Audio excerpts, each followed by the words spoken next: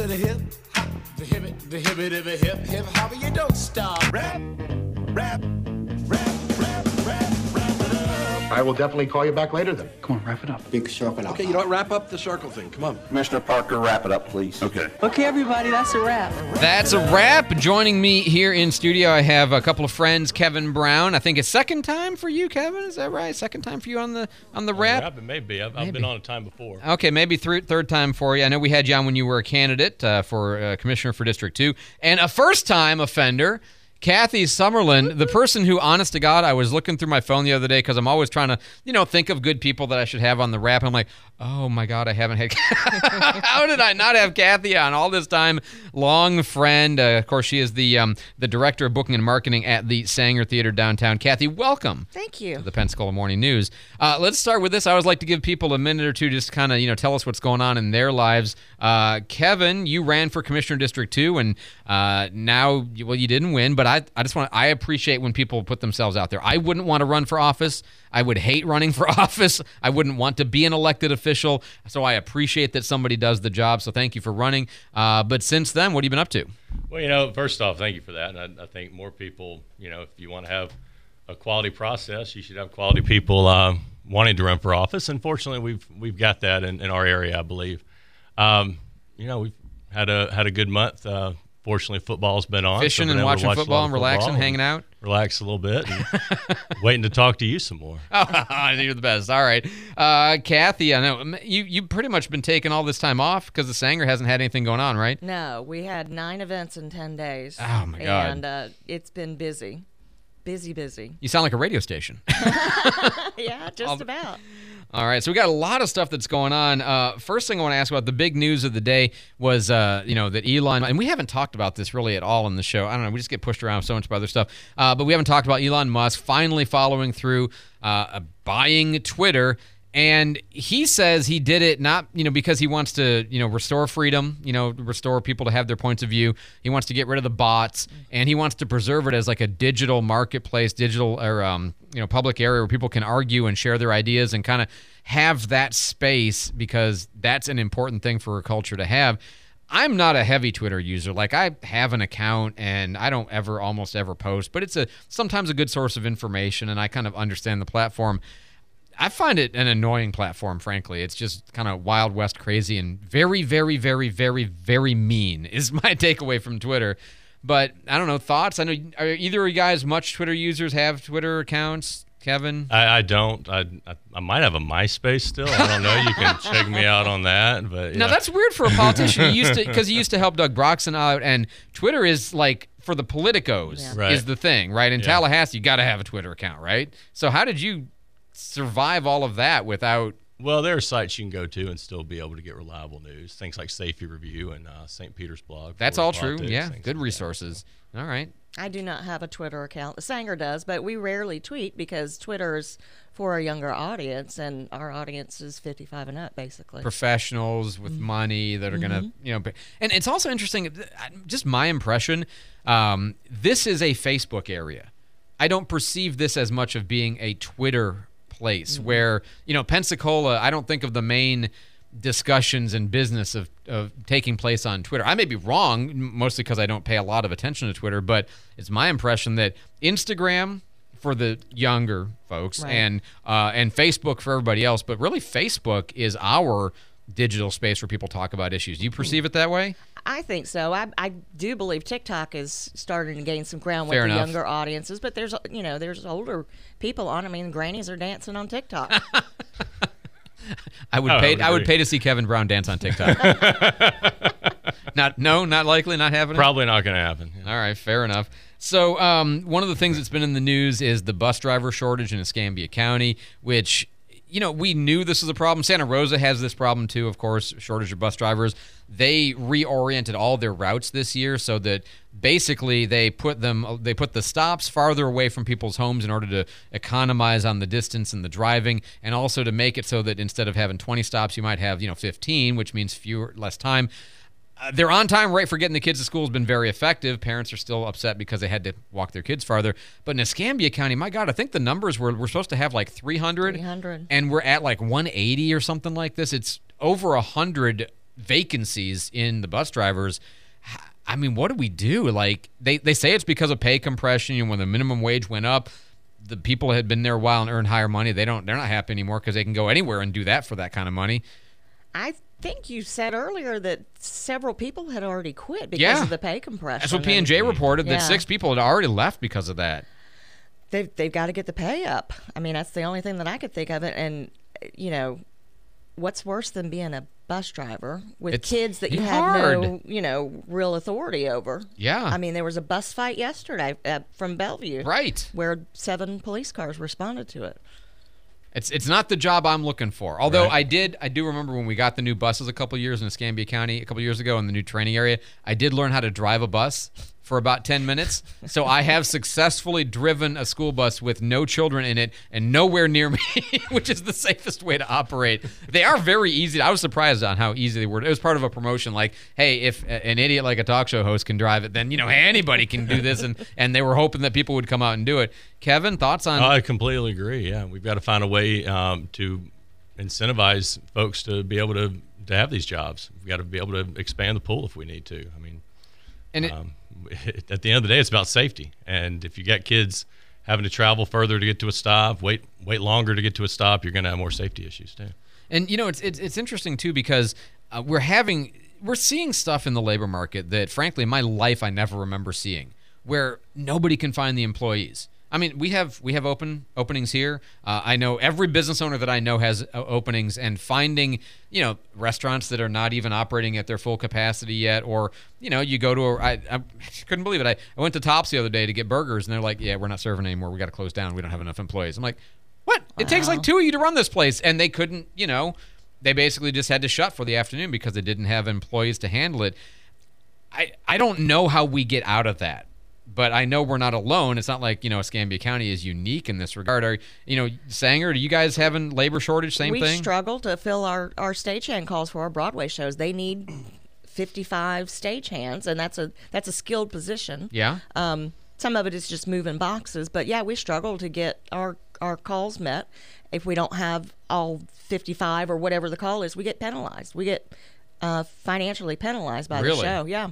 So is it that the people who are normally part of your pool who show up just aren't doing that anymore? They're doing something else. Are they not working, or are they just, like, what are you finding? Like, what's the nature of the not availability?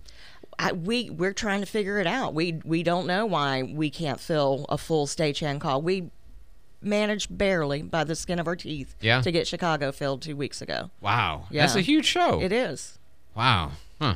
Yeah, I think something we saw during the pandemic, at least in the service industry, people not being able to find workers, is there is a workforce out there of folks that, if given the opportunity, they would take it, but they have a criminal record.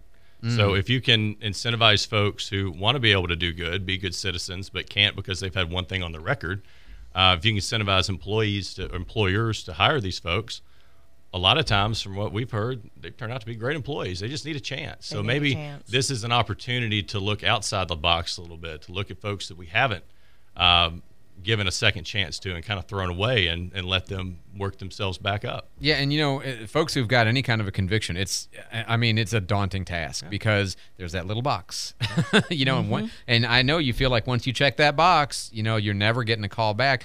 But as you say, Kevin, there's been so many examples of, and it's not like they're, you know, all automatically the best employees ever, but at some point you have to make a decision. Am I willing to kind of take a chance in this direction and see? And you may get great employees out of it. Right. You know? I mean, we spend money as a state trying to train folks while they're in prison. Yeah. We got to at least give them a shot to have a job in that training when they get out. If not, we're just going to be keeping them in prison again. Right. It costs about $30,000, I believe, to incarcerate somebody per year. So yeah, it's already saving the state money if we can give them the opportunity to stay out. And, you know, the productivity that they have, the ability to kind of solve this labor shortage, you know, at least somehow. And I agree with you. If we're going to train people in jail, you know, in order to have then kind of pull the rug out from lives, under them when they get out. Right, exactly.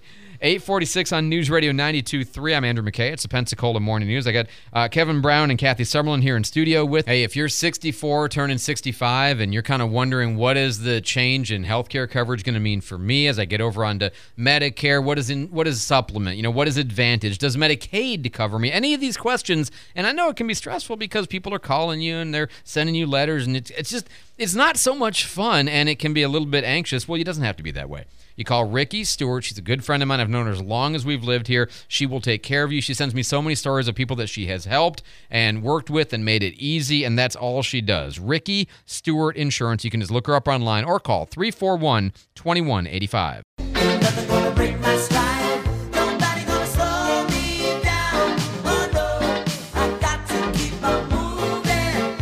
Good morning, 8:49 News Radio 92.3. I'm Andrew McKay. It's the Pensacola Morning News, informative, local, dependable. We got Kevin Brown, he was the former chief of staff for Senator Doug Broxson. He is also now a guy. By his own description. I asked him what title he wanted to go by, and he's like, he was a candidate for District 2 in Escambia County. Now he's a government affairs consultant. So he's a guy. And Kathy Summerlin, who is the director of booking and marketing at the Sanger Theater, who I've known, I think, as long as I've lived here. Yeah. Kathy and her husband are a longtime friends, and I appreciate y'all coming in this morning. All right, so there's an issue on the ballot for the E-date renewal, the economic development ad valorem tax exemption. The most famous example of the use of this is Navy Federal, where we waive their property taxes, the half that goes to the county for 10 years, as an incentive to get them to come here and as this kind of a reward. The goal long term is that we get a lot more out of them in terms of taxes when they are paying them, and of course that they contribute jobs and growth and benefits to the economy. And the question is, will we allow the county commission to continue doing this policy of offering E-dates to companies to get them to come here? Kevin, you worked in government for quite a long time. You're very familiar with this. I'm torn, and I lean against for some. Because I see both sides pretty well, but I do lean a little bit against. I haven't decided how I'm going to vote yet, which sometimes it takes me up until the day of the election to figure it out. I know that's annoying for people who want it. Well, what does Andrew think? Well, I'm torn. I see good arguments on both sides. Your thoughts? I agree with you in a way, but I think we've shown how they work in this area as well, with, like you said, Navy Federal being the greatest example. But we've also been able to show through things like Triumph, where if you can invest money to incentivize business and to create the right environment for jobs, you can do that, but there need to be accountability measures. There need to be clawbacks if necessary to make sure that money's being spent the right way. And clawbacks meaning that if they don't hit their requirements, that they lose the funding back to Triumph, right? On investment, just like anything else, exactly. But yeah, I think we've done a good job. I think we should continue. Yeah, the reasons for, I think, are fairly obvious, and as you say, it sort of looks like it's a very good thing. The criticisms I hear are things like business owners, and I know we had this. I love Navy Federal. At the same time, I know employees left here to go work for them, and in a now, maybe not at the time, but in a now scarce job market, bringing more job competition basically to the area. I'm not sure that makes sense since we're already scarce on labor. And there's definitely this feeling from some people that, well, you're taking taxes from business A in order to pay for the stress on infrastructure and policing that business B will not have to pay for because you're paying them to come, or you're waiving that for them to come to town. Why does business A have to pay for that? That's kind of one of the arguments, but I don't know. My boss is very into this. Dave Hoxing is a signatory on the advocacy group that favors this. He doesn't, I'm allowed to disagree with my boss in case people wonder, and I think I do on this, but I see both sides. I really do. I'm a little torn with it too. I see your points, and definitely that side of town in Navy Federal has been hit by the traffic and just the infrastructure. My mother-in-law lives over there, and it's tough on her. Just all the changes that have happened since they've been out there. But we've lost employees to Navy Federal too. Yeah, and I mean, good for those employees, but at the same time, again, who's paying for all of this and who's benefiting from it, and I think it's a complicated thing. And more is what I think is right now, everybody's trying to come to Florida. Everybody's trying to come to Escambia and Santa Rosa County.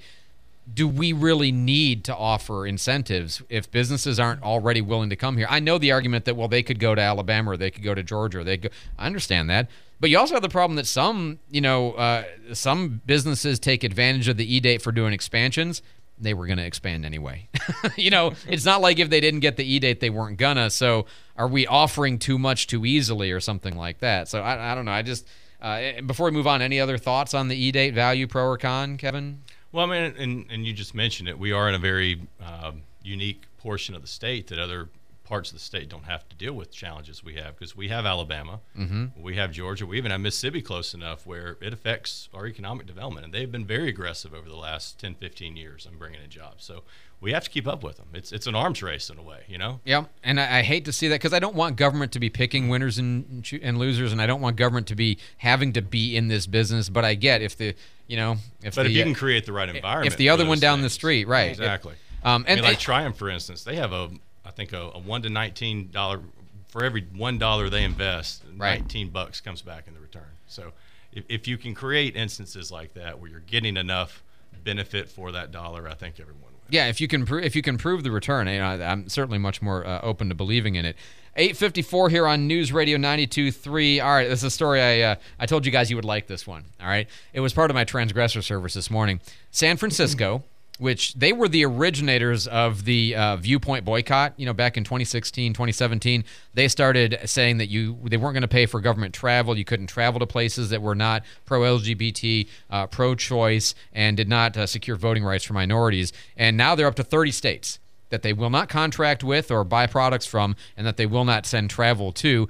They just 5 of their 11 city council members said that they're now rethinking this because it's costing them, the estimate is between $25 and $45 million over the time period, because they're paying more to contract for services that qualify for their ethical rules. They're certainly not changing anything, right? Like Florida's not changing because of the San Francisco boycott. So is this an admission that they were dumb, that they're, I don't know. What's your reaction for an to area that likes to profess to be so open-minded? It doesn't seem like a very open-minded policy, does it? Right. Not exactly the open, tolerant, everything's fine. But of course, that's kind of I think where the left is these days. It's not the open, tolerant of what I thought of when I was growing up. I was raised by liberals. There's a lot of me that's still liberal for sure, even to this day, or at least I understand the viewpoint pretty well. Kathy? I mean, if they're losing that much money, and now there's 5 out of 11 Democrats. They're all Democrats. Yes. All 11 are Democrats. Yeah. I think they're admitting that maybe we made a mistake. Yeah, for sure. Because if it doesn't work and it costs you money, right. It's literally very, very expensive virtue signaling. It's not accomplishing the effect. So okay. Back to the wrap with Kathy Summerlin and Kevin Brown. All right, so I got to ask you, I think I know the answer for you, Kathy, and I think I don't know the answer for you, Kevin. Are you dressing up for Halloween? Now, I know, Kathy, in the past, you are an all-out Halloween costumer, right? I'll dress up for work, but we're not doing Halloween this year. Oh, okay. So are you not? You're just going to be at home handing out candy bars? We and don't you're not, get kids. You don't? Oh, to your neighborhood they don't come? No, not at all. And you don't go out and try to harass them and have fun? No, but we'll dress up for work for sure. Okay. What's your costume this year? It's a Spider-Woman. Okay. Cool. All right. Oh, that reminds me. Yesterday I was driving on Tippin past the park just south of Creighton, and there was a guy, let's just say dad bod guy, wearing a skin-tight Spider-Man outfit. And just kind of waving at folks. And my favorite part of this is the dumbest thing. My favorite part of his costume was that he had the camera. So he's Spider-Man with the Peter Parker camera. I mean, I loved it. I thought it was adorable. He was just, making everybody's day that way. Kevin, I have you down as a no dress up for Halloween guy. I think you're spot on there. I'm more of the dad that has to check all the Halloween candy when it comes home. And, I see. And Inspect normally and about tax, half right? the bag's a lot lighter when I give it back. No, yeah, that one you can't have. That one's not good for you. What's your one that you always pull out? What's your one that you secretly pocket while the kid's not looking? Oh, the Reese. Anything Reese's. All right. Reese's Same for you? sure. Peanut butter and chocolate? All right. Really, Reese's for me is the one that I know I like it, but I've somehow come to the belief that I don't, so I don't take it. I don't eat them. I can't really explain it because I know when I bite into it, it's very exciting for me, but I'm not. Now, are you a candy corn person. Oh, no, that's nasty. Jenna, however, told us yesterday that, or the day before, that she is definitely a candy corn, which I can't make sense of. Because otherwise, she seems like somebody with great judgment, you know? Thank you. She seems like a good person, the kind of person I would trust around my kids. But And then, candy corn kind of factors that all out. you know, you've got to have your standards, and that's one. Finally, the World Series. We're finally here. The ever-awaited for, highly popular World Series from two teams that most people are like, what? So the Phillies and the Astros. Not the smallest markets, but not the big markets either. And certainly the smallest of fan bases. Well, there's maybe a couple that are smaller. But Phillies, Astros, you watching the World Series, Kevin? Well, I'm one of that small fan base. Oh, I good guess. Lord. Which one? I've been an Astros fan since they had Bagwell and Biggio. Okay, Garrett Bell, so when I Jose say Lima, all Albert those Pujols and guys. Brad Lidge, you have tremors. A little bit, but hey, you know what? I'm sure the Cardinals are going to enjoy watching the series. Yeah, I see how that is. That's fair. That's fair. Ever since y'all left the league, you've been doing pretty well. Kathy, you're not a baseball. this year. No, I'll root for Houston just because my husband used to live there. Thank you guys for coming in today.